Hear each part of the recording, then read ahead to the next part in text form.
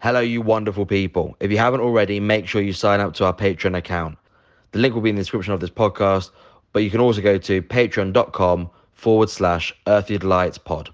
For as little as €4 a month, you can help us out and become part of our little community.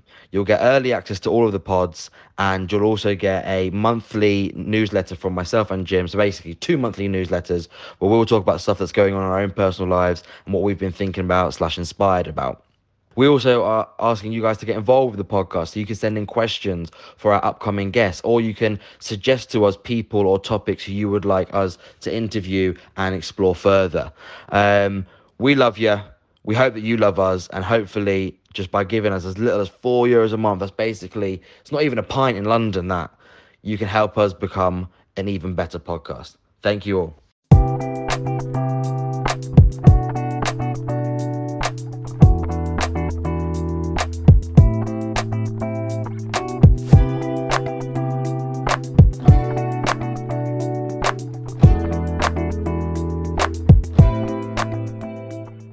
Milo O'Shea had a very significant impact on my development in my teenage years and beyond.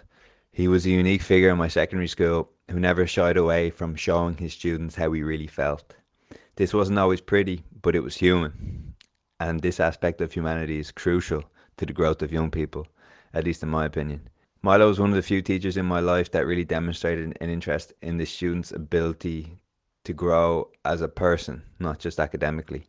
I specifically remember him telling my class one day that it will be our attitude and perspective out there that will dictate our experience of life rather than the results of upcoming exams. And as the years have passed by, these words have never veered too far away from my regular thought rotation. I wanted to record a conversation with him to talk about how he cultivated that perspective in himself, the need for deep internal questioning, how he views teaching, the power of music and poetry to evoke inspiration, and much more. This was a special chat for me, and I'm very grateful he agreed to come on. I'm very confident that anyone who has a fond memory of an early teacher or mentor will take something from this. Thanks for listening. All the best. Milo O'Shea, welcome to the podcast. James, how are you doing? Great. Thanks for saying yeah. Thanks for agreeing. Thanks for showing me your house. It's been great to be here. Absolute pleasure to see after all these years how the years have spiraled away. I know. 9 years. 9 years, is it? 9 years. I wouldn't have known that. No? I wouldn't have known what year you graduated. I remember you vividly, alright. Troublemaker. I talk too much, I think. I love talking too much. No, it's a beautiful thing. That's what it's about. It's a good issue to have. Yeah, absolutely. Before we get going, we like to ask what's the crack? How have things been for you? What's the crack? Yeah, do you know the way very often in Ireland you ask what's the crack and you answer the question with what's the crack, or you answer the question like, oh, you know yourself, or you answer the question like, sure, listen, all like non-answers. Yeah. To the point where I don't think the average Irish person actually knows how to answer the question adequately or like authentically even. Yeah, I think that's a key word, isn't it? Authentically. Yeah. And I suppose I'd equate what I know, my generation definitely. Yeah. And I come from a generation where you did not articulate how you felt, and maybe sometimes that was good in terms of there wasn't an oversharing, but there was definitely a repression, and it would have been perceived as you don't, and there would have been, I suppose, in an era of machismo and an era of masculinity, that you had to fulfill that certain criteria, and you had to be seen to be to be up there and to be counted and to be, for want of a better word, hard. So you did not express any vulnerability, and I think that's perhaps still there. Perhaps not to the same extent that there's healthier articulation, but definitely I come from a generation where, and I would have been hugely conscious of that you didn't show vulnerability. No. You didn't articulate any profundity of how you felt, and as you say, you pinpointed it there, where you'll answer a question with a question. So how am I feeling right now? I feel absolutely stilted and intimidated. The fact that there's a microphone where we were absolutely flowing 10 minutes ago. Okay. And I would have been conscious today of, say, a past pupil. Yeah. And I wasn't, because there was a flow, there was a frequency, it was lovely. Yeah. But I would have been conscious before, if you ask me what's the crack, I would have been conscious meeting a past pupil, and I very often am. Yeah. Because sometimes I meet past pupils, and how do I say this? They have an idea, a narrative, or this grandiose meta narrative of who you are, or how they remember you. And not always accurately. I've been told over the years that I've done things that maybe. But and in many ways there's kind of, for good or for bad, and maybe good and bad, but it's a mythologization of an entity and a person who you are. And sometimes you wonder, I'm not that person. Or I am essentially and fundamentally that person. But there's other sides. But yeah, I suppose, we're a panoply of different things, and I suppose there's a lot goes on inside us. Yeah. And there's disparate forces. But like, say when you're in a classroom, it's a lovely thing. But it's your public persona. You're performing, and teaching at its quintessential level is performance. It's drama. You're out there, you're a stand-up comic, you're many things, you're a storyteller, you're a counsellor, I don't know if I use the term educator, but and you come out from that public eye, because there's huge exposure to it. You're out there, you're on the ramparts, you come back from that. And I'd say I probably retreat socially. Okay.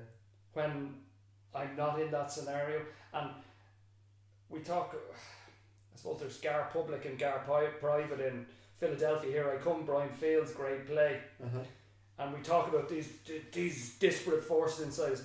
And I sometimes wonder, I do find an equilibrium. Okay. When I'm challenged, when I'm in the arena, when I'm pitted in front of a classroom, perhaps that's me at my most relaxed. Interesting. And then I retreat from that, and I retreat socially. Okay. That I don't interact brilliantly outside.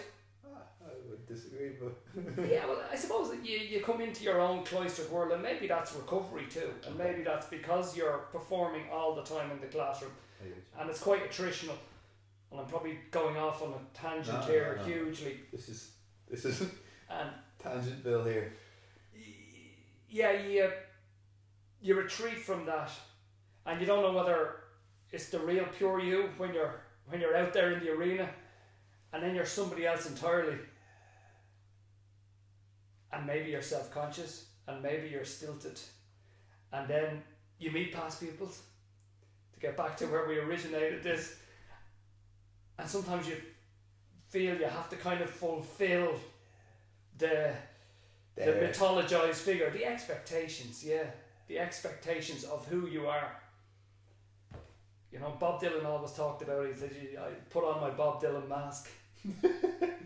And I'm not going to speak about myself in the third person now, so my Milo shine mask. But yeah, that's it. And you come back. So what's the crack? I suppose there's an element of uncomfortableness. Okay. And I suppose that's what it is. It's exposure. Yeah. In my private world, as opposed to that public persona. I get you. There's so many. What would Yeats say? The unity of being is the reconciliation of many disparate forces and the disparate entities we are. And you know, who I am in front of a class is not who you are here. It's not who I am here.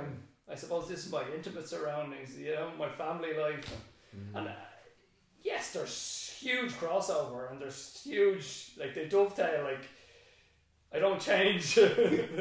But yeah, that's it. I know there's that, I used to have that Irish Writers, there's a famous poster that's probably in every pub or every old library, the Irish Writers, but I don't know who it was. It says when he was on the stage, he was simple, pure, affecting. It was only when he was off it, he was acting. So that quote always stuck with me. You know, it's funny you mentioned this.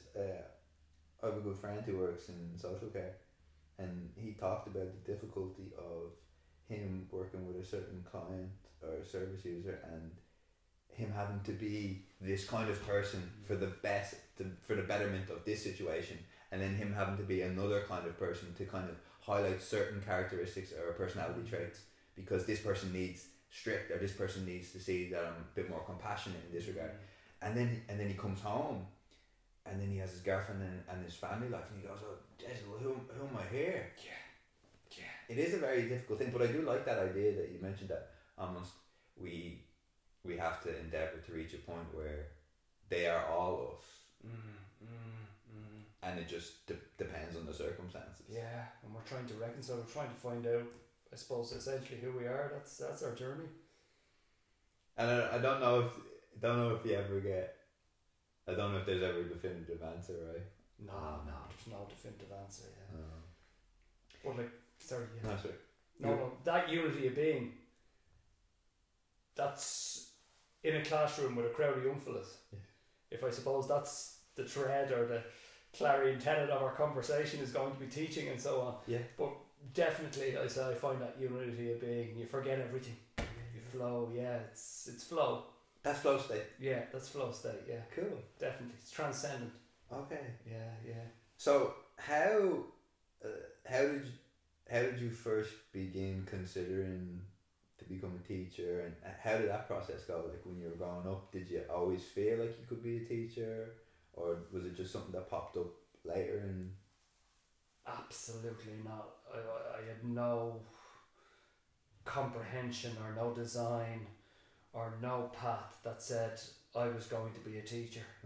I was a confused young fella, came out of school, didn't know what I wanted to do, perhaps still don't.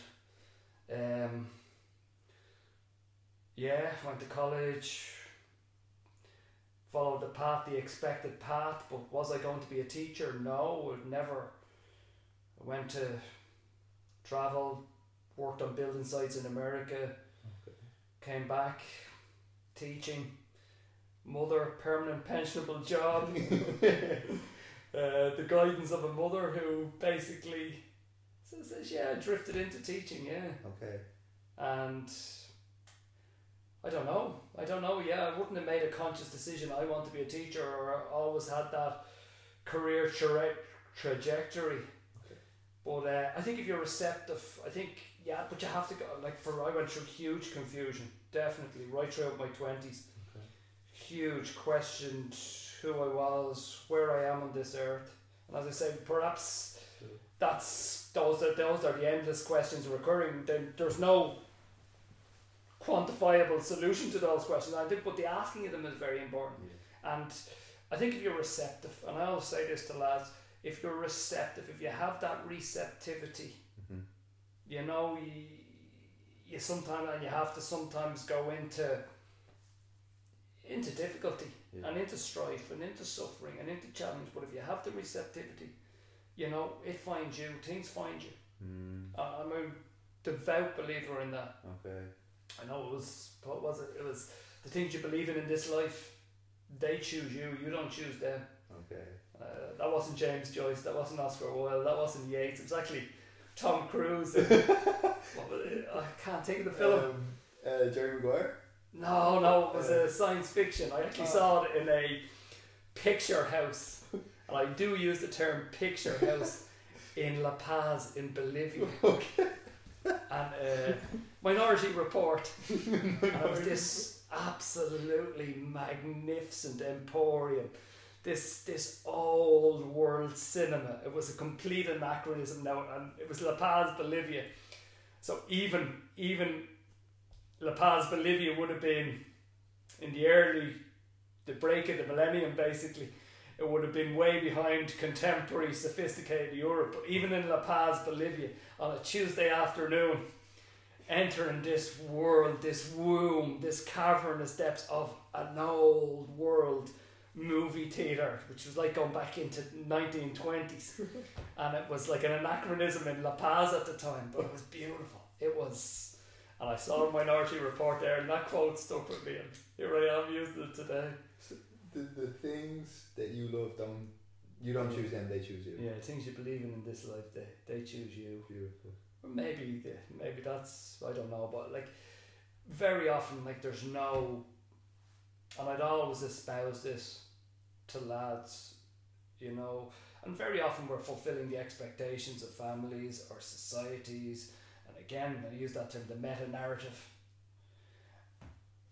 and there's ideological possession too, in terms of what you're supposed to believe in. Yeah. And I see these young men, and they have this, how would I say, this authenticity. Okay. There's this freedom. There's also this confusion about their trajectory in life, their journey, and what they're, and an awful lot of it is there's a lot of expectations that can stifle them. Yeah. And sometimes they balk, and I suppose if you're into mental health, sometimes they balk because socially they feel that this confusion, you know, that they shouldn't have that confusion. That confusion is very important.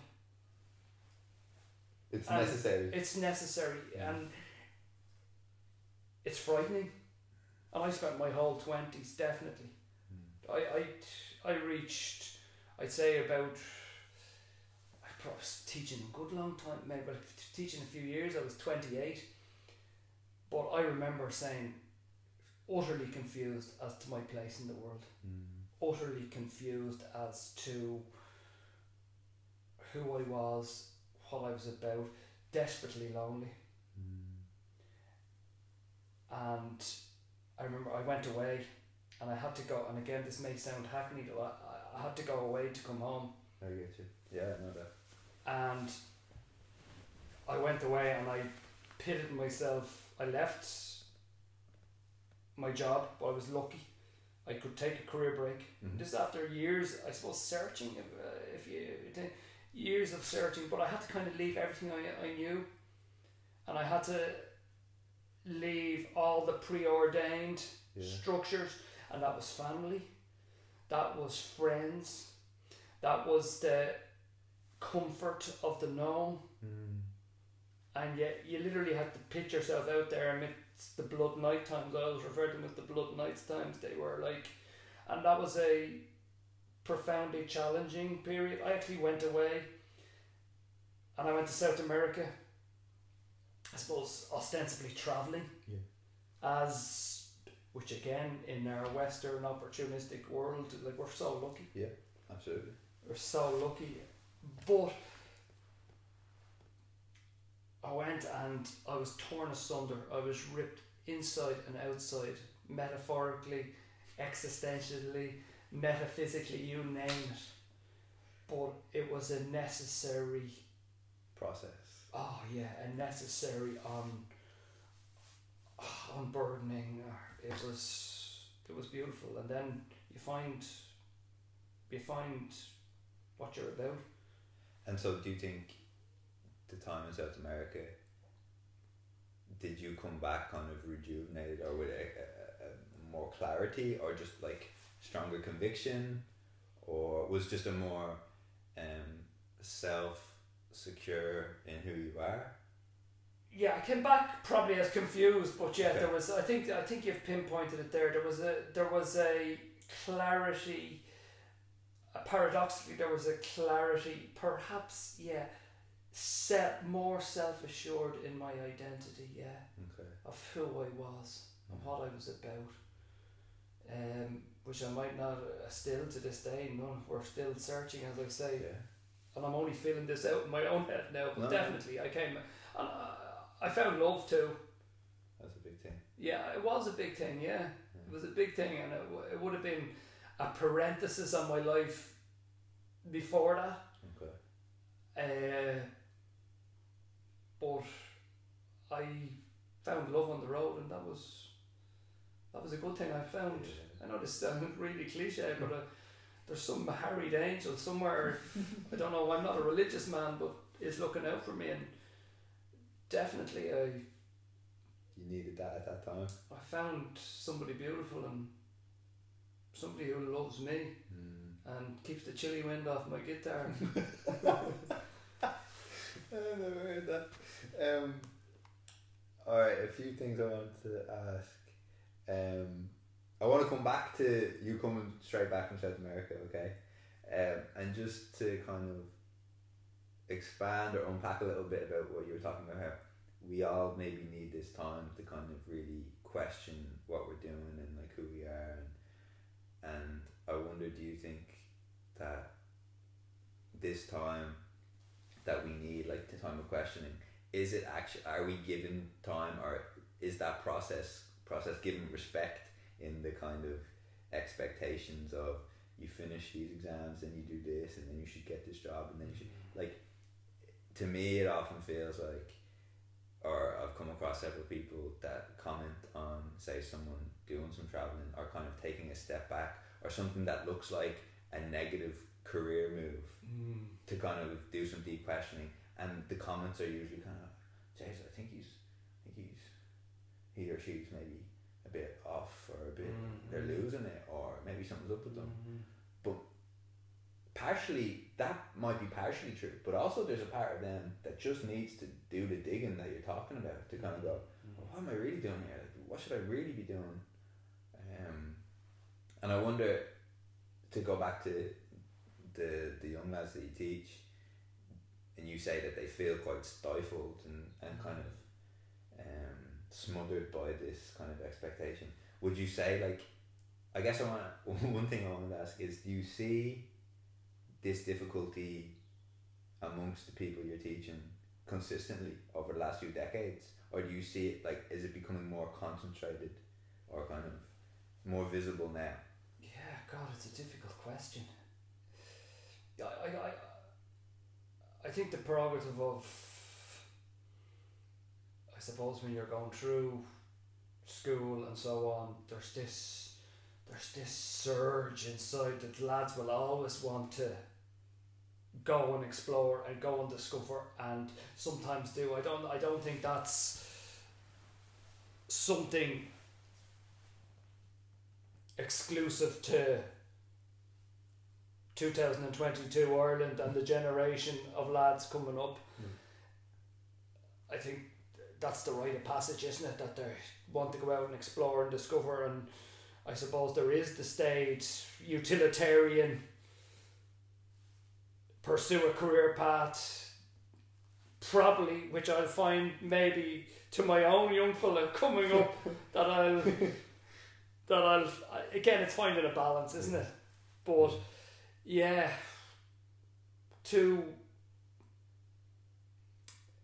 I'd always encourage go and explore. If that sounds, again, I'm probably repetitive and cliched here, but like, and what you're about and what makes you tick. And like, I've taught lads who it's an insanity in terms of them being in a classroom and trying to fulfill academics, or you know, they're totally ill-suited. Like there's sometimes in our school system there's a very monochromatic idea of intelligence. Totally. And that's hugely stifling. That's hugely restrictive. It's hugely alienating. You know, and there's this, I suppose, the societal perception then, oh, you have to go to college and you have to fulfill a career path. Absolutely annihilating. Yeah. Like that causes cataclysms. Yeah. Like, yes, there's people who are profoundly academic. Mm-hmm. You know, but I always say, I suppose to put it in the vernacular, if you know, if you find what you love, which isn't easy, but the receptivity again, it's there for, like, you do know. Yeah. Utterly elementally, we do know. Okay. And if that's working in stables, looking after horses, if that's, you know, working with wires as a sparks, you know, like I see young fellas in class there. I've one young fella there at the moment, and it's to have him in the parameters or in the cloister of a classroom, it's actually probably sinful. And you can see the way his mind works. Yeah. And I see him, and he's looking at things, and I'd say he's a brilliant problem solver. Yeah. But just in that rigidity of a traditional, and I think that's something we need to look at in terms of pathways in education and so on. Yeah. Definitely. And I know the NCCA, there's a review of the Leaving Cert. Oh yeah.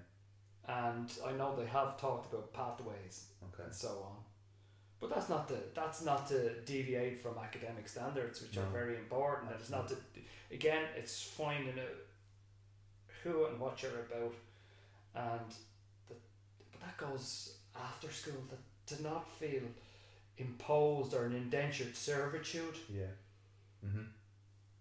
Of the expectations of others, to feel an indentured servitude to what other people want of you, and it does take a little bit of putting yourself out there, and it does take an expression of your autonomy, you know, to go for it, which can be difficult as well because your self-esteem is probably already jilted within this context. Yeah, definitely. Yeah, it does. It takes courage, yeah. And so you talk about how to find what you love, but so you started teaching maybe not out of like a pure, I want to be a teacher, I love this. But when you started teaching, or was it when you came back from South America that you found, no, this is, I feel at home here, I feel, like you said, in flow state. When did that kind of start? No, I always enjoyed teaching. Yeah. Okay. Like when,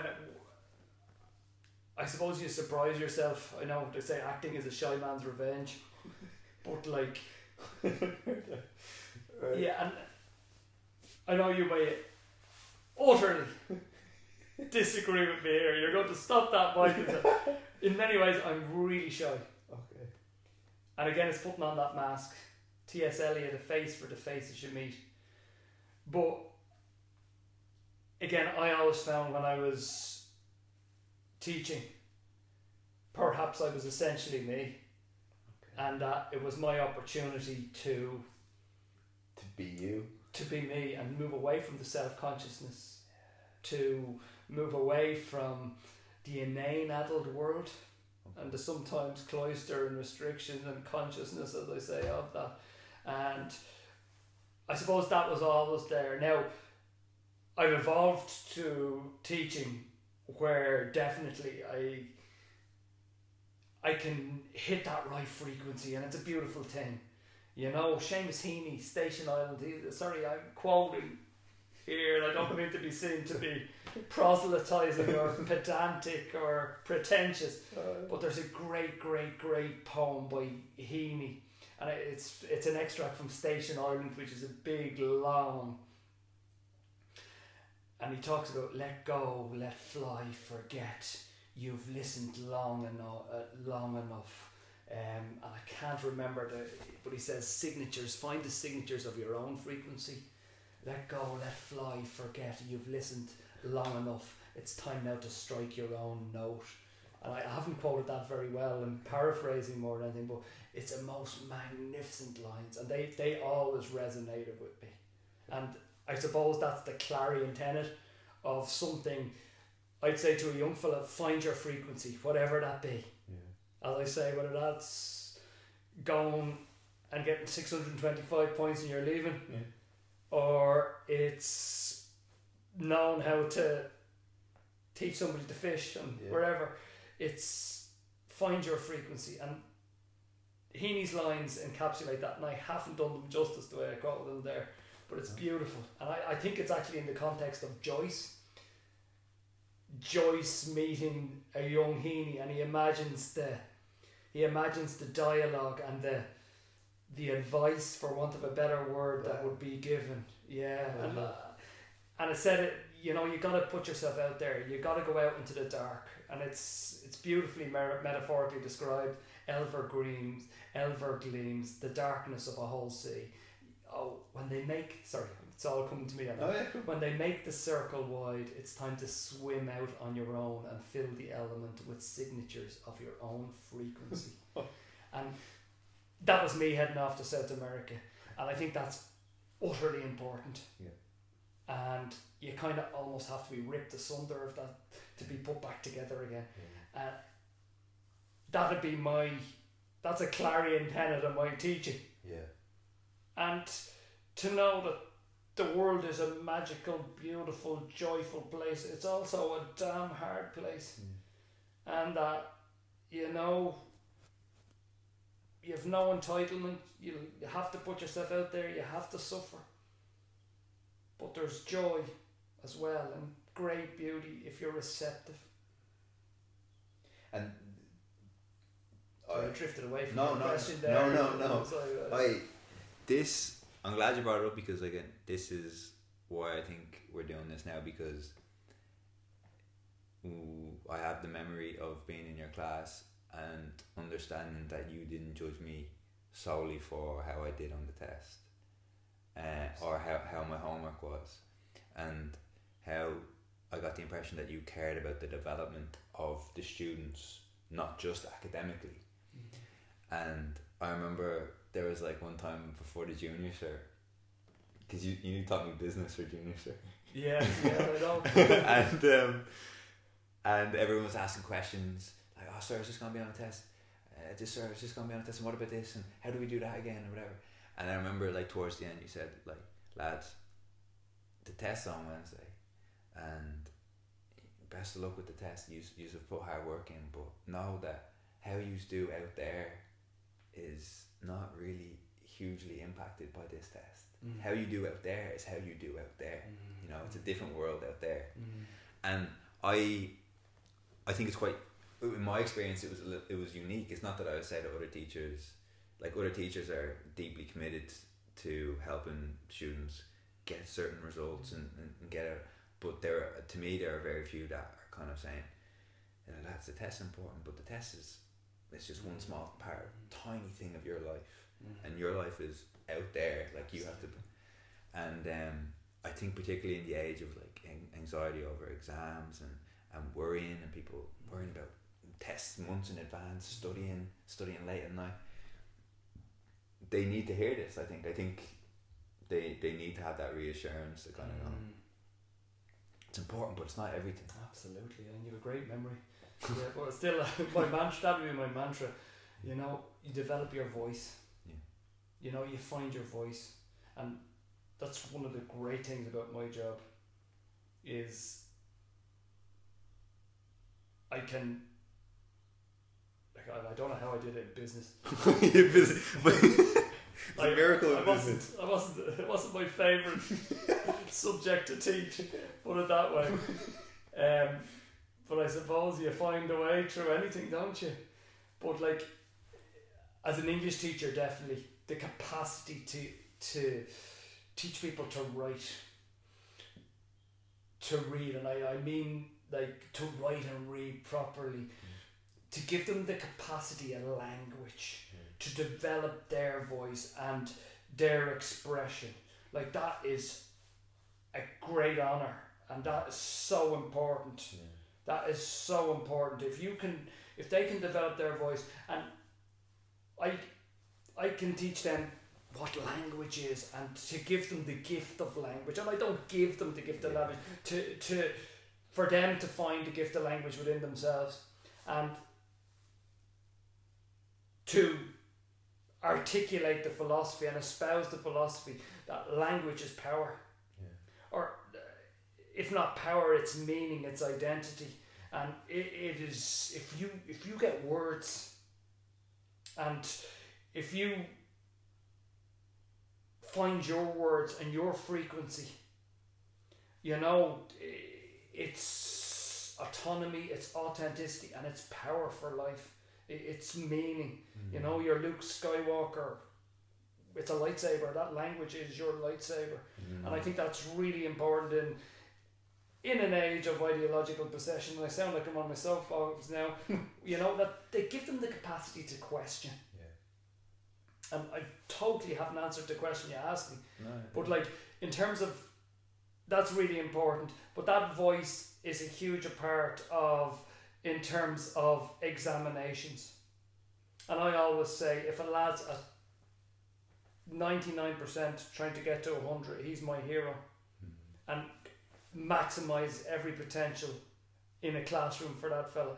But also the fella who's trying to get from 23% up to 30, and small increments, and that's maximising potential.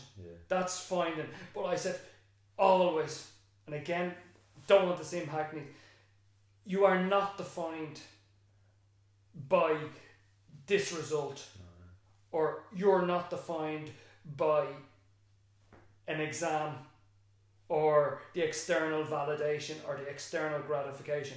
Nice, yeah, you do your best. Like any challenge, like any battle, you do your best. But what does define you is your receptivity, your capacity to develop your voice. And what does define you is your attitude and your responsibility to that attitude. And that's, I suppose, if you were a football coach, you say it's performance, it's not result. You give your heart to every part. Now, obviously we mess up along the way. Of course. But I'll still say it again, to put it again in the vernacular. I say it, exams really important, but not the be all and end all. Millions of people have done it before. Millions of people will do them after, the leaving cert after you. And you're on a path, you're on a journey. And perhaps there is an overarching emphasis that the leaving cert defines you. It doesn't. As I say, I talk about attitude, whatever, and there are a multiplicity of ways afterwards. And as you pointed out, James, in terms of, it's so important that, and I say young fellas because I teach all young fellas, that their self-esteem isn't eradicated or eviscerated or defenestrated. Again, I'm using tautologies all over the place there. Along the way. And that's a great guiding tenet and principle that you can show lads, listen, this doesn't define you. Again, I've met fellas who probably suffered in a classroom, and then you'd meet them years later and they're immersed in its academics or they found their frequency. They found their beat. And Christ almighty, when you're 17 or 18, how are you expected to know what you want to do? When you're 28, you don't know. But receptivity, get out there and it'll happen. Have you also met people, former students, that hadn't found their beat? And God, geez, you're really. You don't have to answer that. I can't say. I haven't, no, but I would I'd say it probably every week. I'd say it to lads. I say, and again, maybe I'm hackneyed, but I say Henry David Thoreau, most men lead lives of silent desperation. There's so many people out there, and I'm not proselytizing because perhaps I've reached stage middle age, and something what we talked about earlier on. there's part of me immersed amidst a comfortable learned helplessness. I've reached middle age. I probably don't challenge myself as much as I should. I've become a little bit cloistered. I've become a little bit insular, a little bit desperate, in a really silent, comfortable way. And I don't think there'd be a week goes by, I say most men lead lives of silent desperation, that there's people out there who've given up. And again, it comes back to responsibility to self.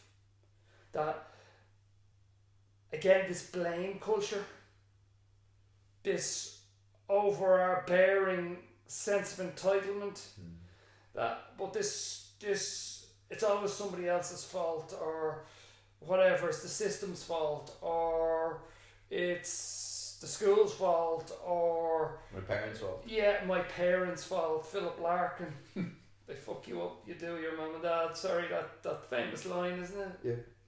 Yeah.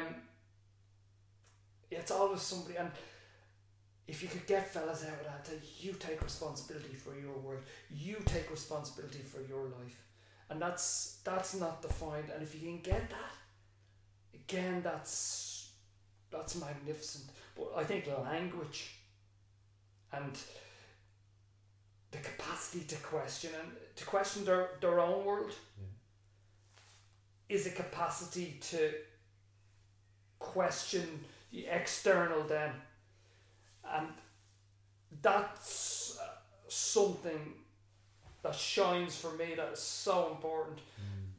You know, you're not going to be indoctrinated. You know, like take the zeitgeist, social media. Again, I'm not a Luddite. I'm not somebody who okay, I'm not brilliant technologically, but like and social media is a wonderful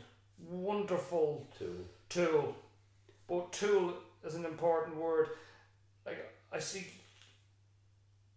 psychosocially huge ramifications in terms of, how would I say, ideological possession, that paradoxically you can't question, because you're going against, maybe I'm rambling here, but you're going against movements, a de-individuation, a giving up of your identity. And just on this, group. That I think what we're hitting at, and again what I think you played such a big role in like my time in school and elsewhere, is we also need to see that, like particularly like the lads that you're teaching, right? You're talking about this kind of pursuit of what's going on with you, what's your frequency, your authenticity, but also we kind of sometimes we can find ourselves in environments where we don't even see it, where plenty of adults aren't doing that. And I think what a lot of students appreciate about you is that very often you come in and we know how you're getting on that day, you know, and there's vulnerability to it, but there's also, because I don't know if you've had this, like it took me a long time to realise that like my dad was just a human, you know, because I just saw him, that's my dad. At a human level, yeah.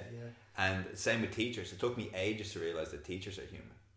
You know, because you just have them in this box. I guess like he's not worrying about stuff like I am, or she's not. You know, but I think you like cracked open the door of going like, you know, sometimes I'm angry and sometimes I'm elated and sometimes, and I think even just doing that, not even talking about it, but just showing that gives people, young people, going, all right, maybe I don't appreciate it now, but I'm probably going to appreciate it in a while when I see that. It's not very common to see people really push themselves into kind of expressing how they're feeling very often.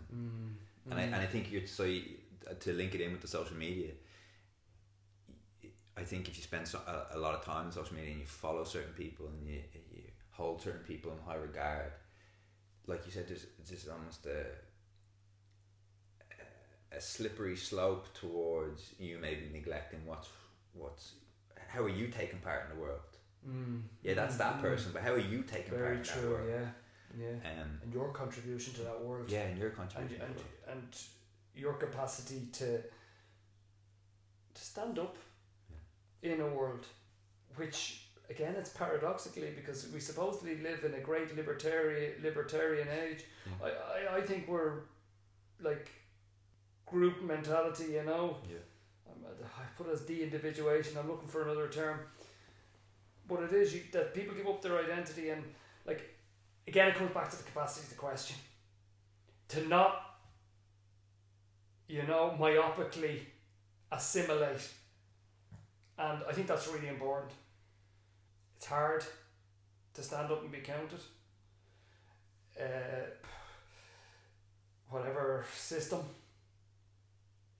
sometimes basically the meta-narrative that's put out there is, you know, you assimilate, you get in line. Yeah.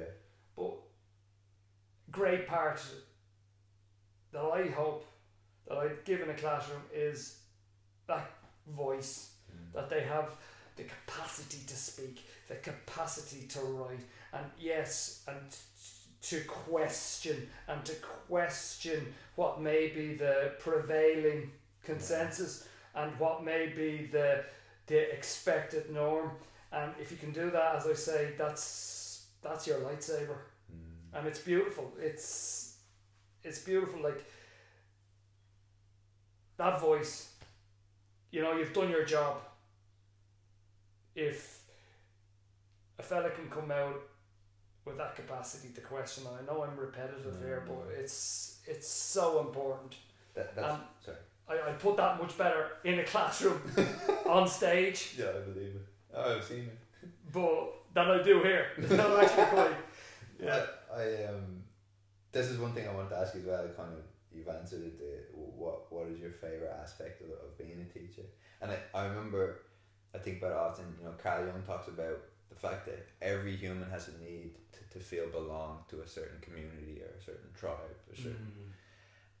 But we also have an equally strong need to be us, authentically us. And he says that process of trying to bring those two in alignment, or very close to alignment, that's the work, right? But I think a huge part of that is what you're talking about, the idea that showing people it's important to question, and it's beneficial for it. It may be temporarily difficult. Oh yeah. Like, there may be a lot of suffering. Yeah, there's suffering, but it's, and I suppose this comes with time. It's still very hard to put yourself out there.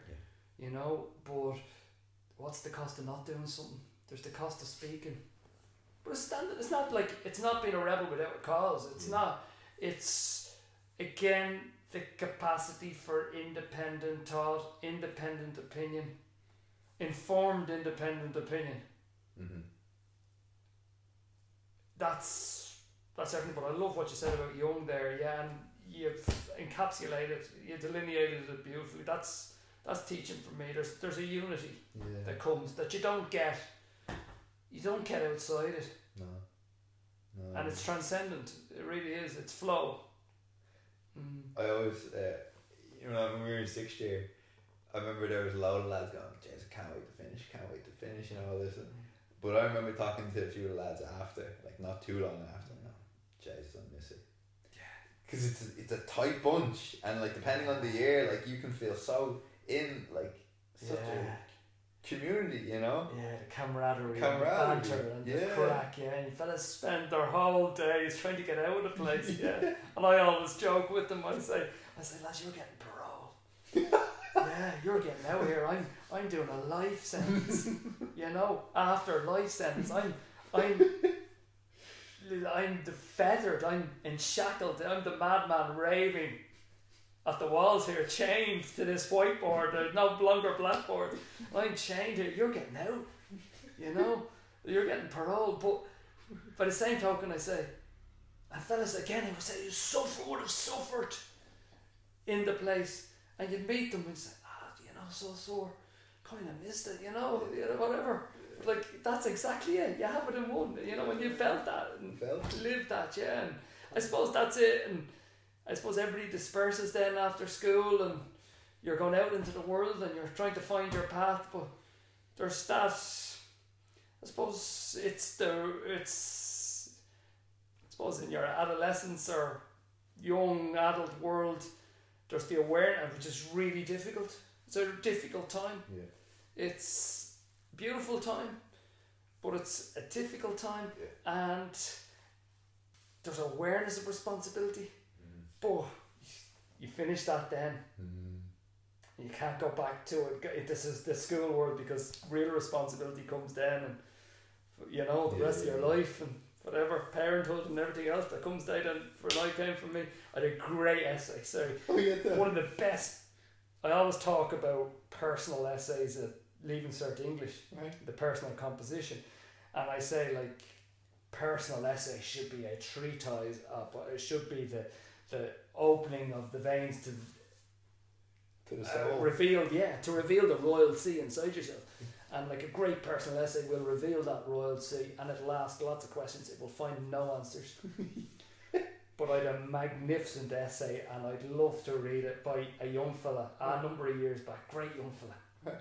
And he entitled it The Republic of Pubescence.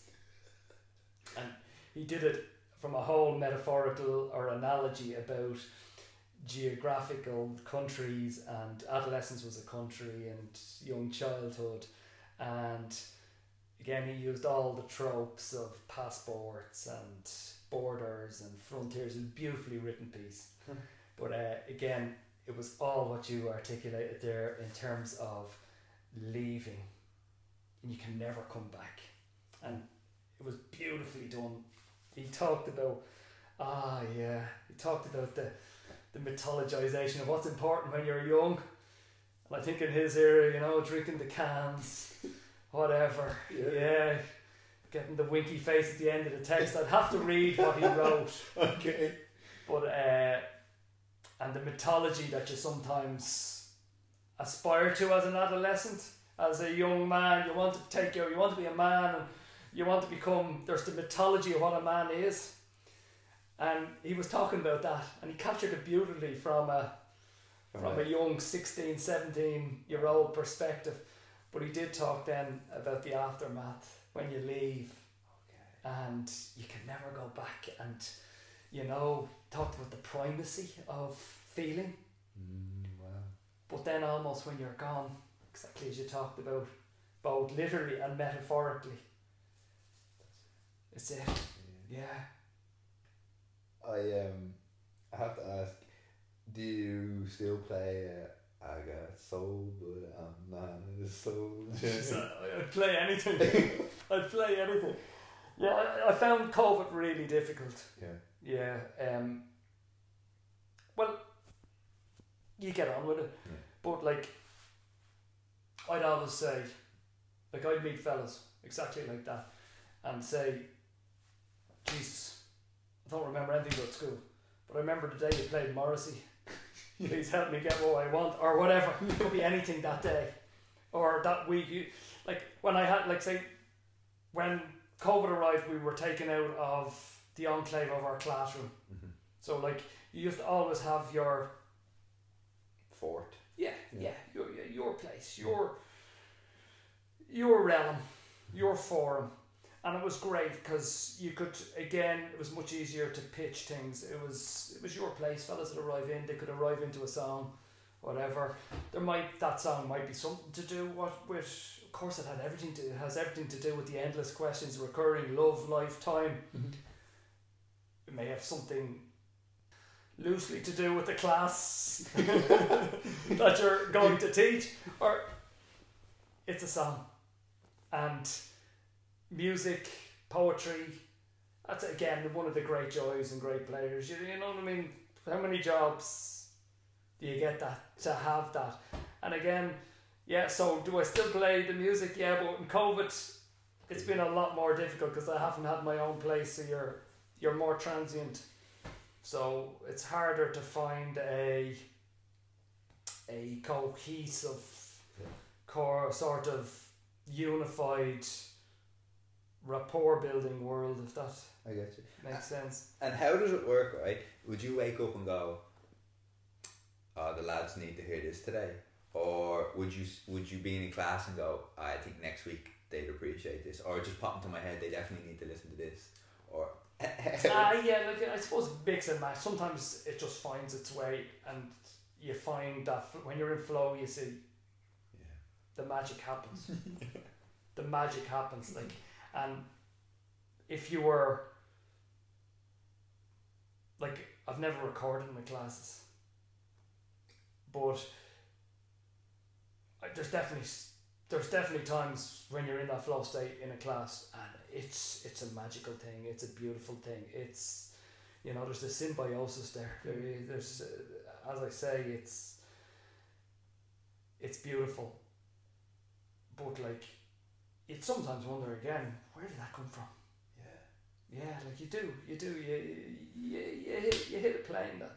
Because there's no you in this mode, isn't Yeah, there not? yeah. It's just, No, this feels right. exactly, yeah. There's no self going, and like the way you, like, it's beautiful. You thread stuff together that might not rightly, that you probably couldn't conceptualize, and if you were following a strict methodology. Yeah, there's the framework there, and as I say, leaving certificate English, you have the great works of literature. Yeah.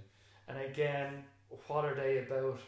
They're about our humanity, they're about our flaws, they're about the vicissitudes, they're about those disparate forces inside ourselves, and they're about the journey, and they're about every human who's been messed up since the beginning of time, and they're about every kid who's in front of the classroom. And I say, lads, you know what, you're all messed up. You know, I'm probably the most messed up here. But I says, take consolation that there's 8 billion others exactly like that. And it's the acceptance of that, and there's the taking responsibility for that. And then the great piece of literature. Why are you listening to this? Why are you reading this? Because somehow, it won't offer a solution, but somehow it'll help you navigate your journey, your world, your life, your suffering, your joy.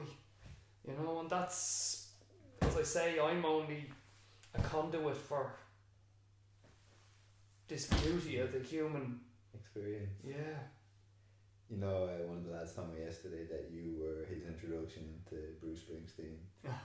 And Bruce Springsteen is probably his favourite artist. Oh God, yeah. Some great poetry in the early Springsteen. Yeah.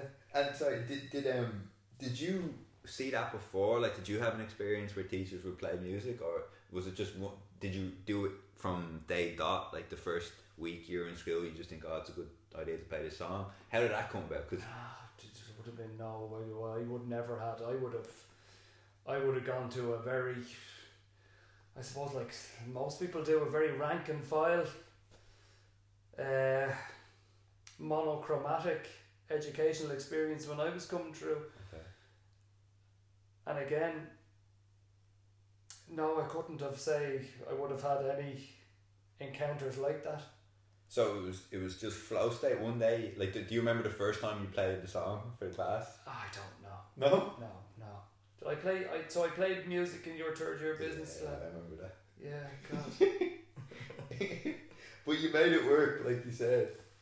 And I think sometimes as well, you were saying you didn't enjoy business. I think a lot of people also doing business didn't enjoy every aspect of it. You know, doing the budgets and stuff. Yeah. But if you started off with some of the Smiths or something. Yeah, but that's it. It's we're all doing time. You know, it's beautiful time. It's necessary time, but we're all doing it. And you know, if you can add the colour and the life and the poetry and the music along the way, that's what we're all about, isn't it? But you do acknowledge that it's quite unique, right? Like I've never heard of another teacher doing it. See, I wouldn't find that unique at all. I find that quite mandatory. Yeah. Well, quite. Yeah. Why wouldn't you play music? I think it's everything. Yeah. No, perhaps no, but I know, as you say, in terms of a rigid pedagogical. Yeah. Yeah, but like, what are you there to do? To impart concepts, or like to teach? Yes, like it all gets done.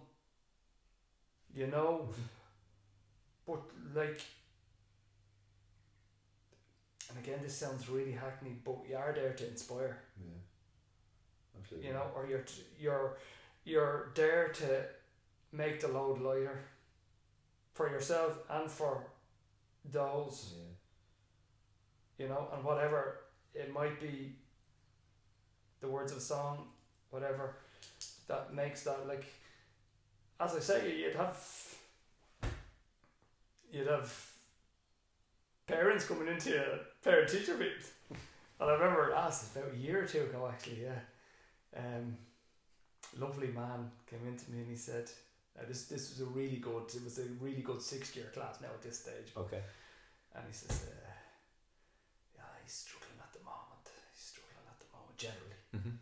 And so I'd ask you, well, what did you know, how was your day or whatever, you know, the classic, and he'd say, well, I don't know, my day was crap, but Mr. O'Shea played Joy Division. That was his one moment, one clarion, one beacon amidst the darkness of his day. And then you say, well, okay, I've done my job. Yeah, the rest will happen. Yeah, you fulfill the criteria. Yeah, very important. You get fellas to maximise the potential. As I say, if a fella's aiming for 625 points, he'll get a 625 points. Yeah. If a fella's trying to get from 300 to 350 points, great, he'll get there. Mm-hmm. But why not have music along the way? It's fundamentally important. Yeah, absolutely. And you know what's coming to mind is, even if they don't get the 365 or the 360 you're talking about, the music kept them going throughout that time. Yeah, and they will get that. Yeah. You know what I mean? If they don't get the 360 at 18 in August of whatever year, if they have the beat and the attitude, and if they can sustain a belief in themselves, they will get the 360 or the 625 in many ways, metaphorically, in the years afterwards. Because, you know, there's so many opportunities, there's so many possibilities, you know. But again, it's navigating it and believing, you know, throughout the sometimes life's damn hard, man. You know, I don't need to sit here to tell you or to tell anybody. Life's damn hard. You know, bad things happen. Bad things happen at young ages. Bad thing happens at any age. You know, but life's also beautiful. It's sustaining the belief in that. I last year I worked in a homeless hostel for a few months, and I remember I was getting like quite down about like me predicting the prospects of how some of the women might do in the near future, and I was getting real down about it. So it's like, this won't work for them in a few months, or just I know that they'll run into this blockade or this blockade. And then I remember I was cycling home one day, and this was like came for me where you're going, well, I don't know how it's going to go tomorrow for me. I could get hit by a bus. So why am I worried about their future when all I can do is, like you said, lighten my load and their load simultaneously? Yeah. And I need to remember that, because we all do. Every Every day. You know, as you say, you're worrying about not only yourself, you're worrying about trying to, and I'll do it probably 55 times in the next hour. But like, if we could maintain that sort of, the transience, the ephemerality of what we are and who we are. And Philip Larkin's great poem, Obad, you know, and it's about death. And it's about, you know, and how Larkin does it is just, it is, some people say it's really nihilistic, that it's really bleak, but it's so beautifully, redemptively realistic that, it's coming. Embrace it. It's where we're all going. So permanent, and Larry actually says you have to read the poem as is, but it's for me it's an inspirational poem. So what's it called? Obad or Bald, if I have my pronunciation correct. And like it says, so permanent and blank and true, but how Larkin could really capture the essence of things. And he talks about all the rent, again I probably misquoting, but all the rented intricacy of this world, but it's short-term lease. But it's a magnificent. He actually talks this questioning and this confrontation and this sometimes absolutely smothering. You're like, who are you at 3 or 4 in the morning? And it's literally a guy's meditation, his thoughts about death, another day closer now. And again, I'm not doing the poem justice. But it's a magnificent metaphysical meditation. And I think every man should read it. Okay, I'll definitely check it out. Yeah, it's a great poem. Yeah. And it's about death and religion. Okay, I'll definitely check it out. I've been slacking on my poetry, so appreciate As I it. say, I wouldn't. Again, great thing. I wouldn't pick up a poetry book and read a poetry book. No. Very fine. But again, the poetry finds you. Yeah. You know, you hear stuff, and as it is, you know, The You quotes. showed me that book there, the poetry finds you. Music finds you if you're open to it. Perception, right? The Yeah. receptivity. Just a few more things before we finish. One thing I wanted to ask you was, what's the biggest change you noticed over your teaching career? Like, is there something that you, when you're going into class in 2022, you think, "Jeez, this is a million miles away from 20 years ago," or Yeah, well, I suppose like I went in an era of an epoch of chalk and talk. Yeah. You know, blackboards. You know, things have changed exponentially, and yet they haven't. Yeah. Core of good teaching is narrative. The core of good teaching is storytelling, no matter what your subject is. If you can build that rapport, if you know, at its essence, and again I'm tangential from the question you asked, but if you can attain that, the rest of it is incidental. It's the core relationship between you and a group of lads. And yes, there is exponential technological development.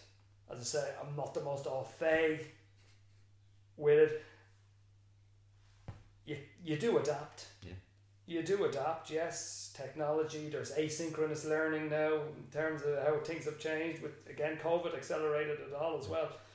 But yeah, things have changed hugely. But at its core, they stay the same? it's relationships, it's narrative, and it's taking responsibility for what's in front of you and who's in front of you. And that I say that from the lads' perspective too. So yeah, it has changed. Am I an anachronism in the flipped classroom now? The so-called, like, yeah, I'd see guys like anything. Sometimes you'd see videos, or you'd go to training and you'd be intimidated by, oh my God, I'm not teaching at all, because there's so many, buzz things, or you see people going around and they're doing this or whatever, and you kind of have to take a breath and say, well, this is how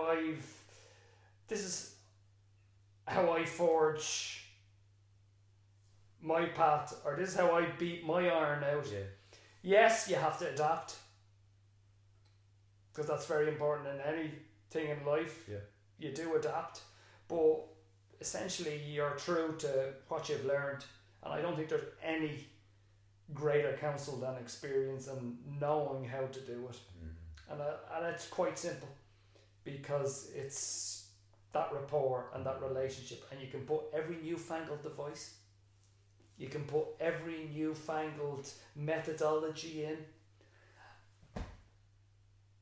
some of them very good, some of them not so good, some of them really well meaning, but they're the vogue lingua franca of some educational system or latest vogue, you know, and it doesn't work.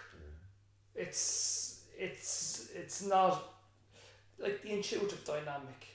Yeah, you bring in stuff, and I'd be sometimes wary of, like, I've seen so many, how would I say, macrocosmic educational initiatives that are the latest buzz of somebody in an office somewhere, and I don't mean that in a derogatory sense. Someone just away from the direct environment.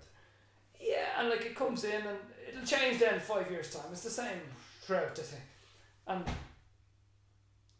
as I say, might be beautiful in terms of the pedagogical conceptualization, but like sometimes doesn't work. Yeah. You know, it doesn't work.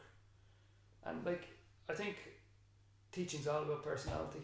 Yeah. And yeah, but it has changed. I think the young fellas have changed in terms of digital perception. Yeah. And attention span, maybe, or perhaps, yeah, perhaps it's a different world. Like, but I still regard the classroom as a vanguard, as a way of inculcating, if that's the right verb, like values. But again, I'd always iterate that they're my values. That it cannot be superimposition of values, because that's not education. And education, again, is the capacity to question, is to develop their value system and their series of questions. And as I said, yeah, I would be wary of the social media and the gratification and the instant, the need for validation. That's had a huge effect on mental health of young fellas. Definitely. So like you can't pretend you're not in a technological age though. And like you have to survive in that jungle, you have to play with it. If you what you perceive are the conquistador is coming, you know, maybe sometimes, you know, you gotta adapt. Like that great scene in the end of Apocalypto, Mel Gibson's Apocalypse, Jaguar Paw. Ah, great. And he's fought for his life. He's fought through the jungle against, it's set in the cultural context of the Mayans in Mexico. Okay. And he saved his family anyway. Yeah, and I'm going on. And then at the end, he thinks he's alright, and he's reunited, and he saved his wife and his kid, and he's there in the beautiful, verdant, tropical rainforest, and suddenly he looks out to sea, and who does he see?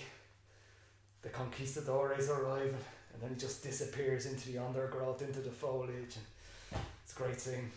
Cortes and Pizarro, Cortes the killer is arriving.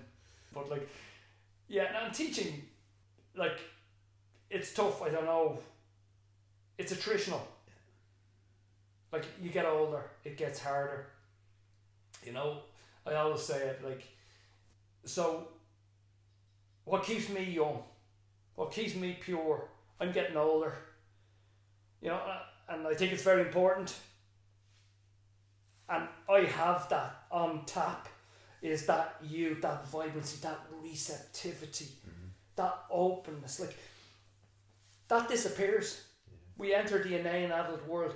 Like, give me, as I said at the start, give me a group of 12 to 18 year olds.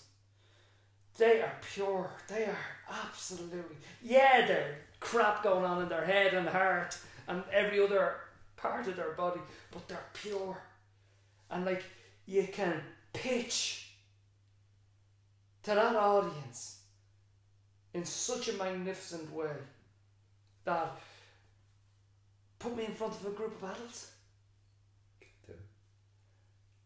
You can give you can give a very polished presentation, or you can give a whatever, yes, and you can provide inspirational elements, but as I say, that pure, the receptivity of my audience the purity, the openness. Now, the same group of lads will also be cannibalistic. They are well capable of sensing any weakness or foible, and they'll rip you asunder, to put it in the vernacular. They will absolutely destroy you. The same, I talk about purity and innocence, but then again, that's the disparate of who we are. So like, and it's not difficult for me, but it's difficult for me energy wise. Like I always say it, you get that audience in front of you. You know, they're yours. You have to rise to the intensity of that, and sometimes a fever pitch intensity. And on the good days, and the great days, you get those great moments where, like, you're imparting concepts, you're imparting knowledge and material,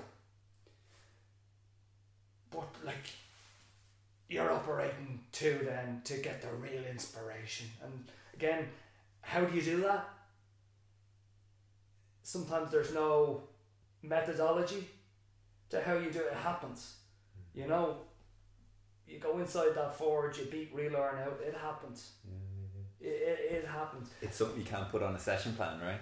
No, you could, like, the session plan is a framework, but it's attritional though. It's hugely attritional, because I come in, group of 30 young fellas in front of me. You know what I mean? An actor can learn their lines. You know, yes, you have a framework, but you're responding to expectations. You're responding to, and like, there's implicit expectations.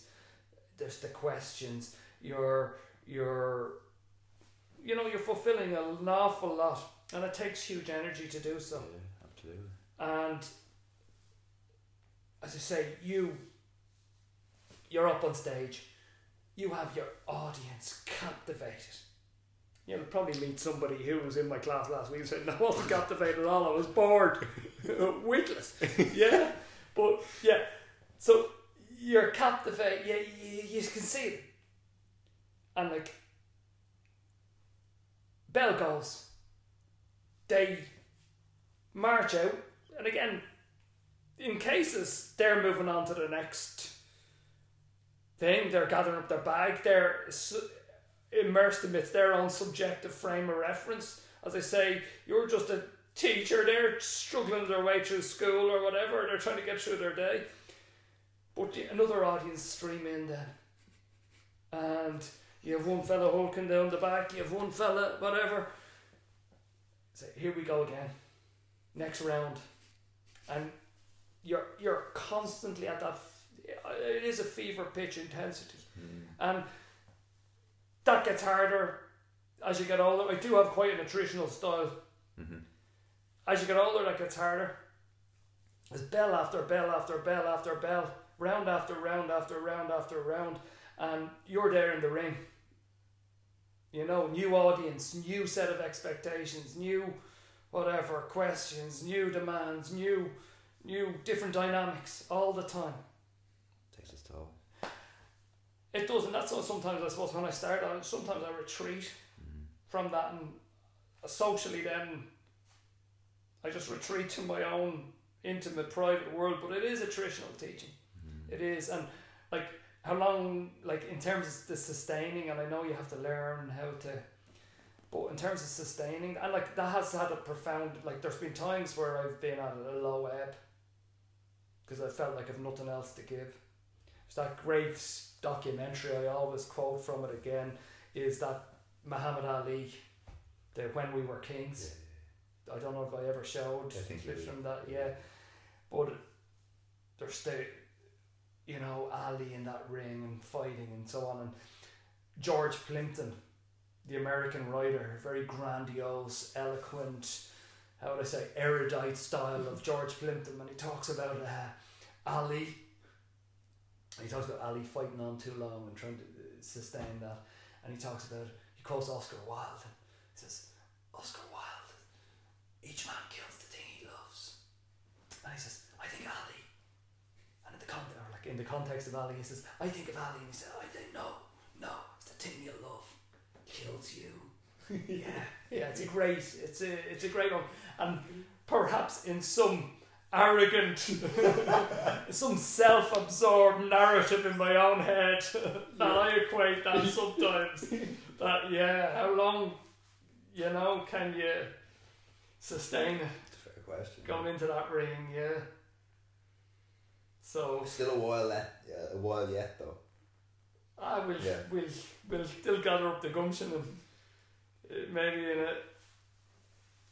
you'll say, if I'm going down, I'm going down with my boots on. But again, maybe that's just some bullcrap romantic narrative in my head. But you do retreat, and like sometimes it's all consuming. And I have found it all consuming over the years, and like there's been times where I've nothing left to give, and you do come back then, and you have profound questions in your own life. What do I have to give my family? What do I have to give my existence? And like I've come out of it a little bit, and I'm much better because I used to always have this, I suppose, and maybe it comes from a lack of self-esteem, or maybe it comes from, I used to always have this unsettled thing and it comes with being something or being somebody, and I'm giving so much to others, and then I'm not giving to my life and to who I can become. And again, this sort of delusional sense that there's always that tomorrow I'm not going to be a teacher in thing. I'm going to be doing something probably much more established. We're more quantifiable and with more validation or gratification, or you get being, maybe you have this bull crap notion in your head to be important, or well, I don't think like that anymore, but I did for a number of years, and it used to kind of tear me apart. I'm capable of better than this. When you feel like you're in a dead end anonymous world. And you probably realise then as you get a bit older, like it's all bullcrap. It's all bullcrap. This is it. Yeah. And that's a great thing. Well, Nietzsche's amor fati. Yeah. Love the struggle, whatever your struggle is. But I used to have this kind of delusional thing that I could be somebody bigger or better. And it's bullcrap. Didn't you used to show us the clip as well, with De Niro in was a Raging Bull, where he said, I could have been somebody. I could have been a contender. Yeah. Great. Marlon Brando. Sorry. Yeah, he's quoting. No, but he is. Oh, it is. Okay. It is De Niro. Yeah, it is that final scene in Raging Bull. In the mirror. Yeah, in the mirror. Brilliant scene. Brilliant scene. And I have it. I can't think of it now to think of it, but I know that the speech he gives. Oh yeah, it's like and you looked at me and you said. Oh yeah, no, that was and he quotes Marlon Brando when on the waterfront, and again, it's probably the most misquoted and absolutely butchered monologue in movie. Yeah, but I had a title shot outdoors in the ballpark. Instead, I ended up with a one-way ticket to Paluca. It was you, James. It was you. You should have looked out for me. Yeah. You was my brother. Yeah, it's a great thing. And De Niro adds in his own bit then. He's the washed up Jake LaMotta. It's a great scene. And then Cavalleria Rusticana comes on after that scene. And there's a beautiful piece where, and again, I'm not a religious man, but there's a beautiful piece where Martin Scorsese quotes the King James Bible. It comes up and there's this, it's like this stage door or this door closing after De Niro quoting Brando, and he's washed up and he's beaten down and he's a Tom Waits song, and the darkness comes, and then Cavalleria Rusticana, and then the words come across the screen. And so for The third time the Pharisees summoned the man who had been blind and said, "Speak the truth before God. We know this fellow's a sinner." And the man who had been blind, or the blind man, replied, "Okay, I do not know whether he's a sinner or not. Once I was blind and now I can see." Again, much oft quoted, but it was just the resonance, the power of the way it's done by Scorsese. And then it comes up to whatever, a teacher he had, and whatever, a mentor, and he says, "From Marty." So it was like he dedicated the movie to the teacher. Yeah, and like I couldn't, and I'd feel quite emotional. I don't know whether you had Declan Fitzpatrick. Never as a never Yeah, as a, and like I'm a teacher, but like Declan Fitzpatrick passed away, young man, and he was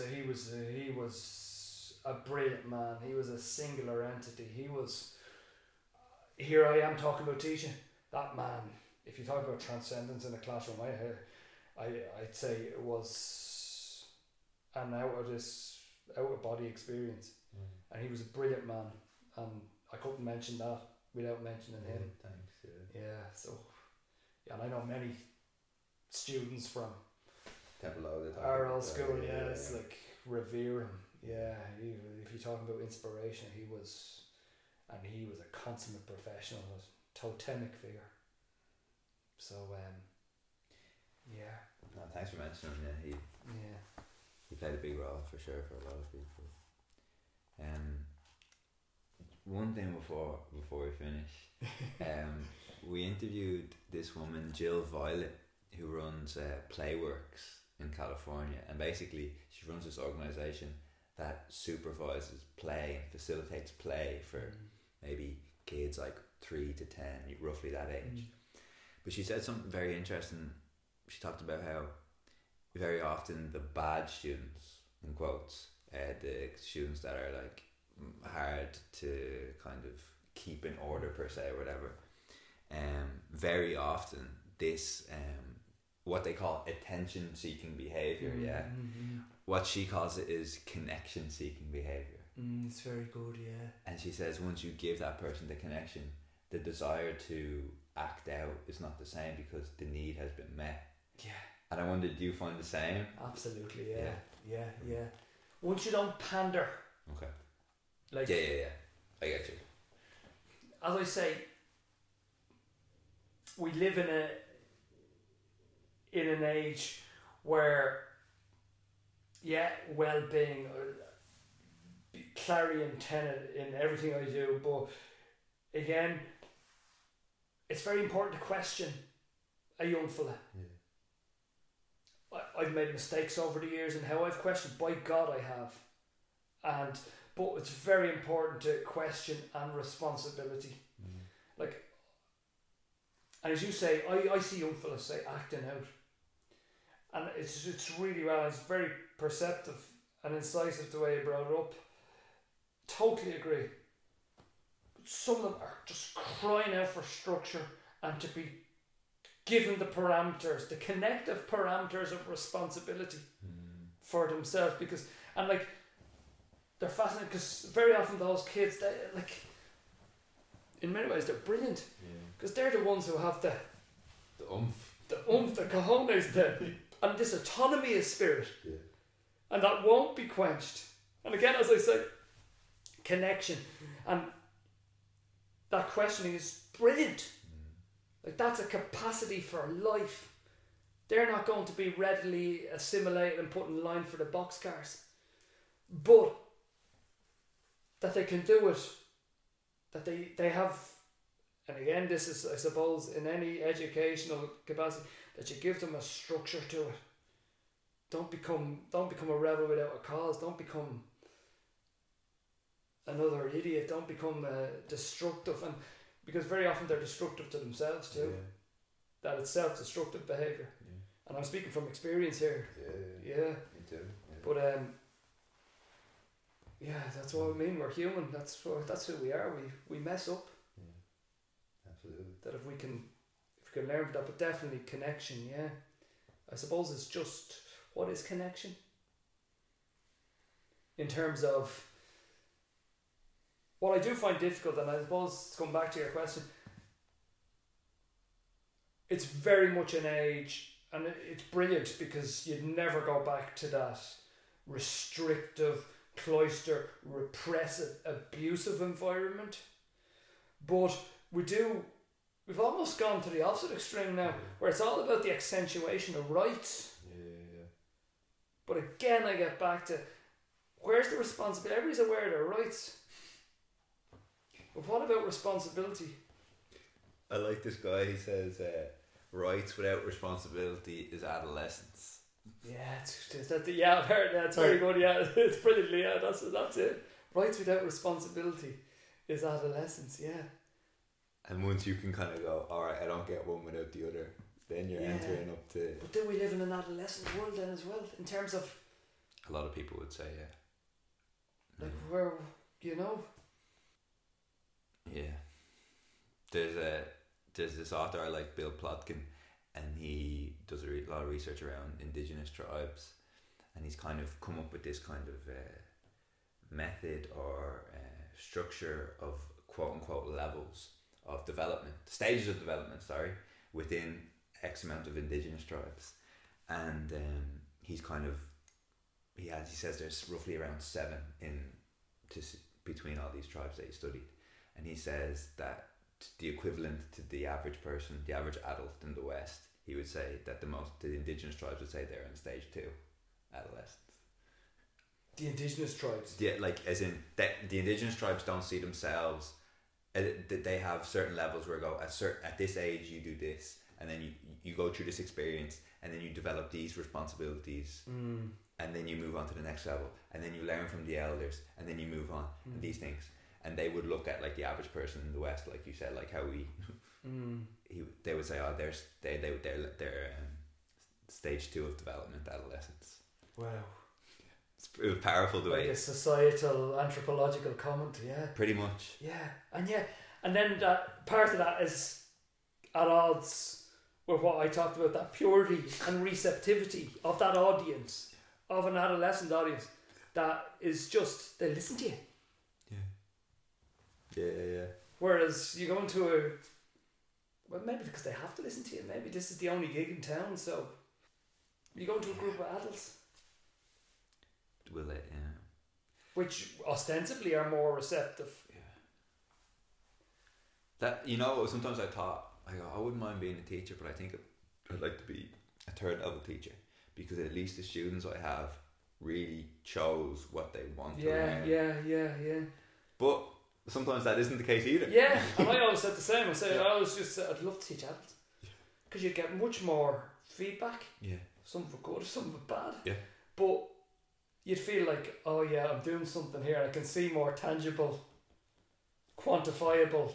Yeah, and get your bit of oomph and get your ego assuaged a little bit if you're doing it right. And yeah, but yeah, and yet. And I'm just thinking this out here. The kids are brilliant. It's like they're not tainted. And I'm talking about kids. I'm talking about they come in at 12 or 13 and at 18, and like huge change in that too. But yeah, I'd always say, some of them don't want to be there. Some of them want, it's. Some of them, I think, don't know that they need to be there. Or Yeah. And that's what I always say is, so you're not here for exams. Yeah. You're here because you're sharpening your sword. You're learning to speak. You're learning how to write. You're learning. You're being given weapons for going out there. Yeah. Into that. A weapon. But a flaming sword. Pierce talked about on Clive Sullish. Yeah.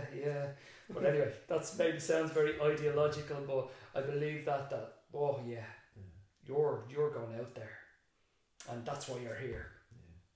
Yeah. You're sharpening your sword, and that gives you capacity, that gives you power, and that gives you richness in life. And I don't necessarily say the word happiness, because happiness is this much, it's this much hackneyed, this much abused term, almost as abused as the term leadership.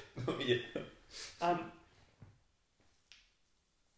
you know, and there's corporate platitudes and the brickbats, you know, but happiness, there's fulfillment, there's, as you talked about earlier on, meaning, there's connection, there's suffering, there's, I put it, Nietzsche's amor fati, you know, accept the fate, but strive to change it, love. Anyway, I'm moving off there. No, I like it. But yeah, happiness. It's weaponized almost, isn't it? Yeah, it is. Yeah, it is. Yeah, it becomes a product. Yeah, there's closer to happy. That's what I like. There's closer to happy, Yeah. and that's why, like, I'll always, and it's something I find, that's, as you talked earlier on, James, about meditation and so on, and I'd always regard myself as, and I grew up in an Ireland where torment, difficulty, suffering, and I think still there's almost a fetishization still. Yeah.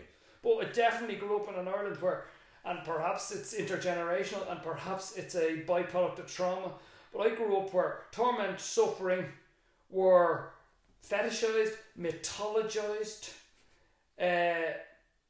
you did things the hard way, and it was like drink. And again, I'm drifting in one thing. Like, I grew up in an Ireland which mythologized the drinking culture. Like, I think it's great to see the young fellas now. They much go to the gym Yeah. than go to the pub, which is that focal point of social interaction has changed, and that's progress we've made. Yeah. Absolutely. Yeah, definitely. So, yeah, part of as a teacher and being on stage all the time and that fever pitch intensity. So, like, yeah, there's things We always close by asking guests how do they take care of themselves. Oh, there you go. Just answered it. Yeah, no, I run. You run? Yeah, I run. I do a little bit of sea swimming, which again, oh, he's going to talk about sea swimming. That's another one. Another person talking about sea swimming now. No, I'm not going to go there. No, I run up the hill. Okay. And I live in the hills. It's magnificent therapy. It's a magnificent life that I have to immersed in the hills. I literally come out of my house and I'm on the frontiers lands and I'm in different worlds that are timeless. The elemental timelessness of them. They were there. These places were there before us. They'll be there long after us, and it's grounding. Again, if that sounds cliched, but that's how I feel. And I run up that hill. I actually run up. Well, I'd have a number of routes running, but one of the great joys is I have a 13-year-old son, and I run with him. Oh, great. And it's the most intimate sharing, and I still haven't, because the days are coming now where he'll exert his own independence. He'll be resisting thing, but like, we have really, really intimate moments. Beautiful. On that hill, and we disappear down the mohawk of a forest road in Wicklow, and we disappear into that forest and we climb up, and that's how I look after myself. I run and I garden. I find great solace in gardening. Yeah, Gerard Manley Hopkins talked about the freshness, deep down things, and I love Hopkins as a poet. And to grow, to propagate, the garden takes you. It's a beautiful, again, a transcendent form. And if you had asked me 10 years ago would I like gardening, I would have looked at you askance. I would have said, so maybe I'm getting old, But yeah, I run. That's how I look after myself. I run and I garden, and they help me. But I'm on the note of the hills. I've a 13-year-old son who's pushing to take me on the hill now, and that's brilliant. It's brilliant. You build up to. So I'm still getting to the top of that hill first. I'm still purging, but it's coming where I'm going to have to. What's going to happen when the day comes? Pride and desolation. Yeah, but yeah, so that's how I look after myself. And as I say, I have Carolina, my wife, who I have that love. So that's the foundation, right? It's that BAM is that core family. And again, I'm a man, and you have this beautiful thing. I'm a man. I'll mess it up. I won't appreciate it. Do stupid things. And then you have this cocoon, this enveloping, and yeah, I do feel that's ultimately what we care about, and that's ultimately what sustains us. And you know, the rest is everything. The rest is elementary, really, and then you say health. If you have your health, I haven't been again a generation of Irishman who. Health, you almost punish yourself. Almost, you wouldn't be too conscious of your health. So they keep me grounded that way. They say you have to look after yourself. You know, but I used to climb a lot in the mountains. I did a lot of mountaineering. I think that was part of being a young man. I gave up mountaineering. I did high altitude mountaineering. After I had a child, I felt the responsibility. I loved it, but I loved it in terms of the suffering, and I suppose a young man's appetite for danger, and how sometimes we can equate that suffering or danger with feeling that we're special to others, or that again longing for connection. I suppose. There's almost an act of putting yourself out there. It's an acting out, as you talked about, looking for connection, looking for validation from the world. And I'm drifting off into No, this is good. I like that. Into some sort of perhaps ambiguous treatise, but yeah, but saying that, there was great. Like I had some great days in the mountains that were just elemental, otherworldly, but you're in danger, and then you have a child and you say, can I pit myself against all these objective dangers? And no, so for me, I made a decision, my responsibility. But that would have been my interest after playing Gaelic football for years and conventional sports. So that's answer. Now back to the sea swimming. You got to hear about this new thing, is sea swimming, right? I'm actually wearing a dry robe here. We just came back from sea swimming, actually. Thanks so much, sir. Sincerely appreciate it. James, an absolute pleasure. And as I say, the years have spiraled away. I know. But this has been serendipitous. Yeah, absolutely. And I really appreciate you taking the time to think of me. No. And for whatever little bit of ego to massage it, to say I'm on a podcast. The ego needs something, you know. I'm on a podcast. I'm important. I've finally reached that. Yeah, you got there. Yeah, but I deeply appreciate you coming up, and it's like I reflect on this with time, and I realise the specialness of it. Yeah, me too. And for you to even think of it, and it means a lot, and I'm deeply appreciative. Thank you. It was a pleasure. So keep the faith, brother. Keep the faith. Yeah. But that's it. Whatever faith is.